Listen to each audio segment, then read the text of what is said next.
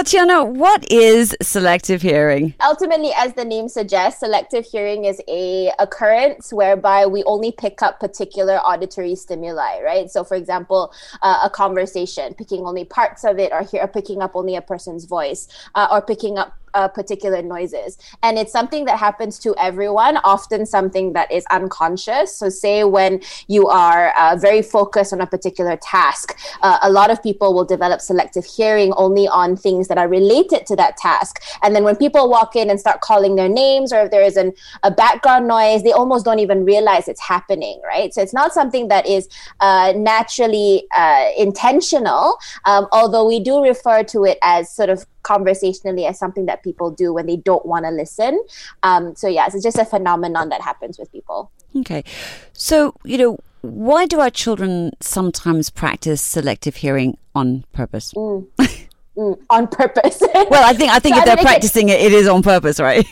Yes, exactly. So, barring any sort of sensory issues that we've talked about in previous shows about kind of sort of sensory SPD, so sensory processing difficulties or sensory processing disorders that would make it so that the child kind of just processes naturally, it sounds sort of differently.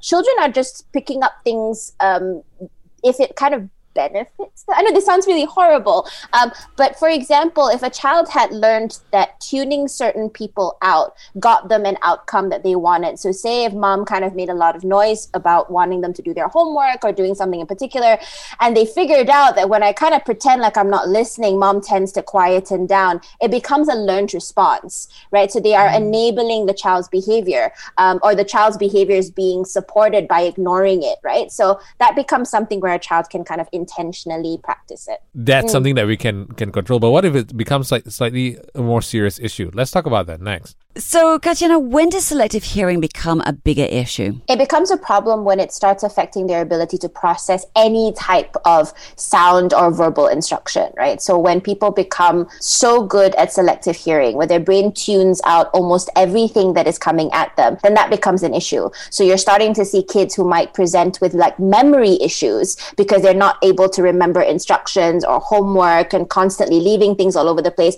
And that's got nothing to do with the fact that their memory is really bad, but more because their brain is not processing the auditory stimuli that's coming in through their ears, right? So in that particular respect, it can get really bad. So you're saying sort of in a way that they are practicing tuning someone out. Say it's a teacher, for example, they're not hearing what's being set for homework or help. So basically they're going to come into issues at play because they're dropping important, vital information. Is that what you're saying?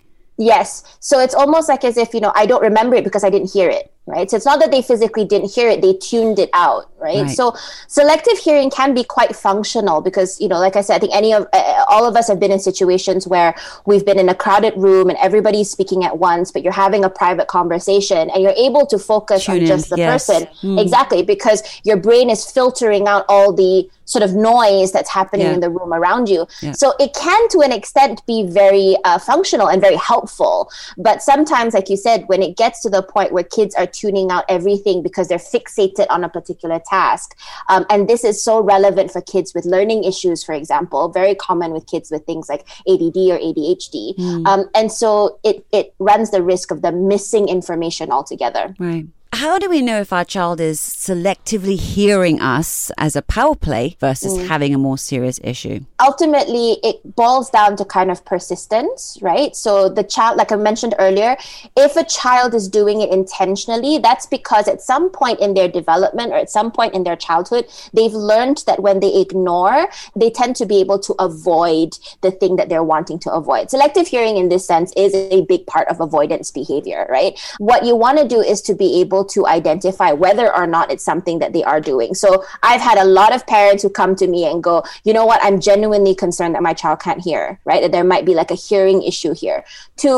I've sent many a family to go get their child's hearing assessed just to rule out any structural issues that could potentially be affecting it. I've had some kids that we found out have issues with hearing particular tones and pitches, and that affected their ability to respond to verbal instruction. So that was something something that was helpful for parents to know. Rule out sort of the medical side of things. But if you're pretty sure that your child doesn't have a hearing issue and it might just be behavioral, then what I would recommend is to be persistent, right? Don't shout instructions from across the house if your child is not responding. Come within closer range, bend down to their level so that eye contact is engaged. And so that way, if a child is doing it to just ignore you, they don't really have the chance to do so. So it's about being persistent, because if you walk away and go, fine, whatever, you're not listening to me, they are most likely going to be repeating it over and over again the next time. Katyana, in your experience, what happens to a child who's left unchecked when it comes to selective hearing? You know, like we touched on a little bit earlier, it will affect their ability to respond to the world around them. So if we're looking within the academic context, we run the risk of them missing valuable information within the classroom.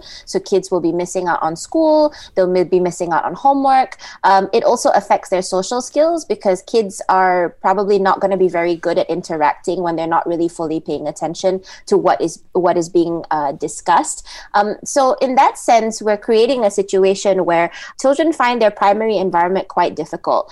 A lot of families do miss out on it, because I think if you have a child who has selective hearing or who practices selective hearing within the household, we as adults, we tend to kind of acclimate and adjust around that. So we would make concessions, like I mentioned earlier, maybe coming up to their line of sight, making instructions very brief, like we'd make those concessions, but the real world probably won't, and other children definitely won't. So because of that, you will see kids maybe not having very good social groups or social interactions, because they'll be known as the kid who who never follows through on a conversation, will maybe be jumping from one topic of conversation to another, isn't practicing very good listening.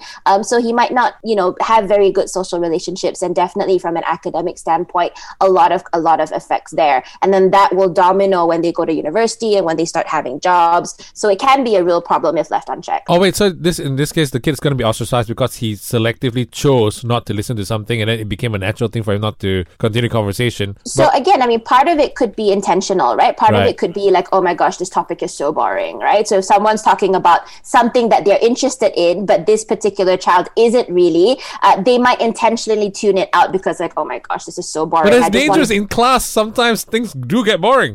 Yes, exactly, right? So you can see how it has a bigger implication. So if kids are practicing selective hearing and tuning out things that they don't enjoy or tuning out things that are not important, that's why you sometimes get kids who you'll be talking about something and then they immediately switch the topic. That's probably because they were tuning you out and were thinking about the interesting thing they want to talk about, right? And so that can impact upon their conversational skills. So I'm chuckling here because he's looking at me. But I mean, it happens to the best of us. Like I've been in conversations with people who go on, and sometimes I'm zoning out too. I think it's a natural thing that we do, but with kids, it might be something that could potentially be a problem. But again, if you have sensory issues, even more so. If it's coming to a point that's becoming more and more serious, how should we approach the topic of selective hearing with our child? So, I mean, first thing, again, we want to make sure whether it's something that is not associated with a factor they can't control. So say they do have an actual hearing issue. So rule that out first before you go around accusing your child of ignoring you, right? Because that could have some side effects if they genuinely can't. So first thing, or first good practice is to make sure that we rule out that there isn't a biological or physical explanation for what's going on. The next thing you want to do is to have a conversation with your child about it. Like, mommy notices whenever mommy asks you to do homework, you're always kind of closing your ears and not paying attention. Why is that? So it can be something that's brought to their attention rather playfully. You don't have to go like, all accusatory and prosecutional on them in the first run. Don't go Terminator on them. Don't go all Terminator on them, right? So the first thing you want to do is just to draw their attention to it. And whenever they do come to you to ask for something, you can turn that into a teaching moment. So be like, okay, so you see how when you used your words and mommy listened really well, I was able to give you what you want really quickly. So maybe that's something that we should try too. So we want to have this this experience where they go, oh, wow, it was way faster that way than it was my way, right? So that's kind of the stuff. We want to draw their attention to it, and we want to be able to replicate by modeling what the correct response for things are. But in the initial stages, you might want to do little things like, for example, making sure you're in their line of sight, keeping instructions very brief, don't give them essay long things.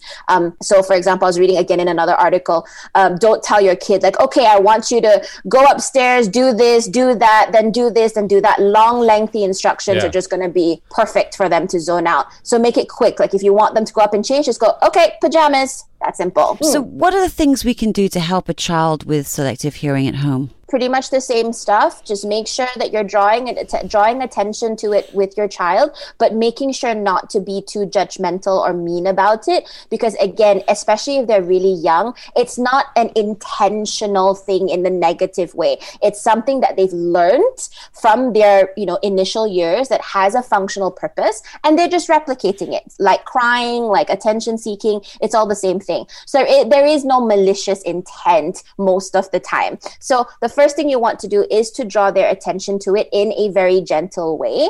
Make sure that you are obtaining their attention when you are giving them instructions. Eye contact, call their name, pat them on the shoulder, make sure that their attention is squarely on you when you are giving them these instructions. Don't try to talk to your kid when they've got earphones in. Don't try to talk to your kid when they're watching TV. Make sure they're engaged with you when you are giving them the instruction.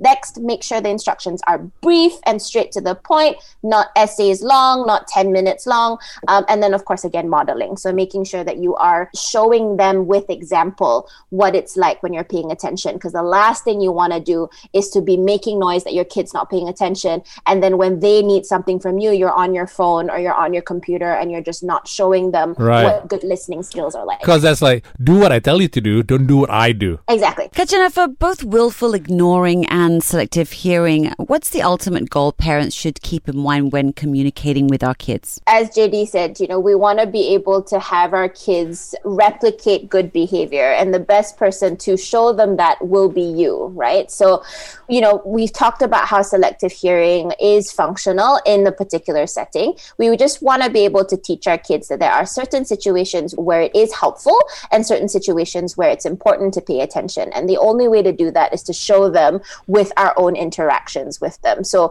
be extremely mindful over your own practices in front of your kids. And so that will kind of give them the foundations they need. And what's your advice to parents who might lose their patience when their child doesn't respond to them immediately? Did you notice I just rolled my eyes? Yes, a little. And I feel like this is a very personal question as well. No, not at all. Not at all. Sorry, John. No, I actually have to say with my kiddo, he's actually really, really good at this. And if he's not absorbing what I'm saying since he was young, we have this open communication. He's like, I'm not taking it in. I'm too tired, or I'm too angry, or I'm too sad. Can we talk about this later? So, I have to say we're pretty good there. That's really, really good, because ultimately he's telling you, he's giving you a warning that he's not listening because he's reasons X, Y, and Z, right? So that's good, right? And that's the thing, like we want to be able to create that precedence with our kids where, there are days where we are pretty tired as well as adults, right? I mean, I'm a therapist. I talk to people all day. And then when I go home, the last thing I want to do is to talk with some people, right? So sometimes I get home and I'm just like, I'm too tired, right? Talk to the hand. Talk to the hand, you know? And so prefacing that or telling people that is actually quite a good skill, right? So kudos to him.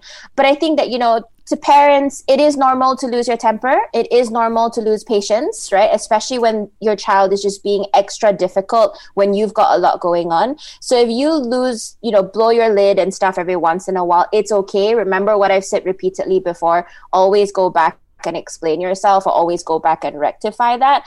But the main thing here is consistency. So if you are, just so sick and tired of having to deal with this and you're letting your child get away with stuff, the only person who's going to suffer from that is you, because your child is going to keep doing that, right? So while we understand and empathize with how frustrating it's going to be, remember that consistency and persistence is key. And if you are going to slack, it is going to affect how your child responds to you.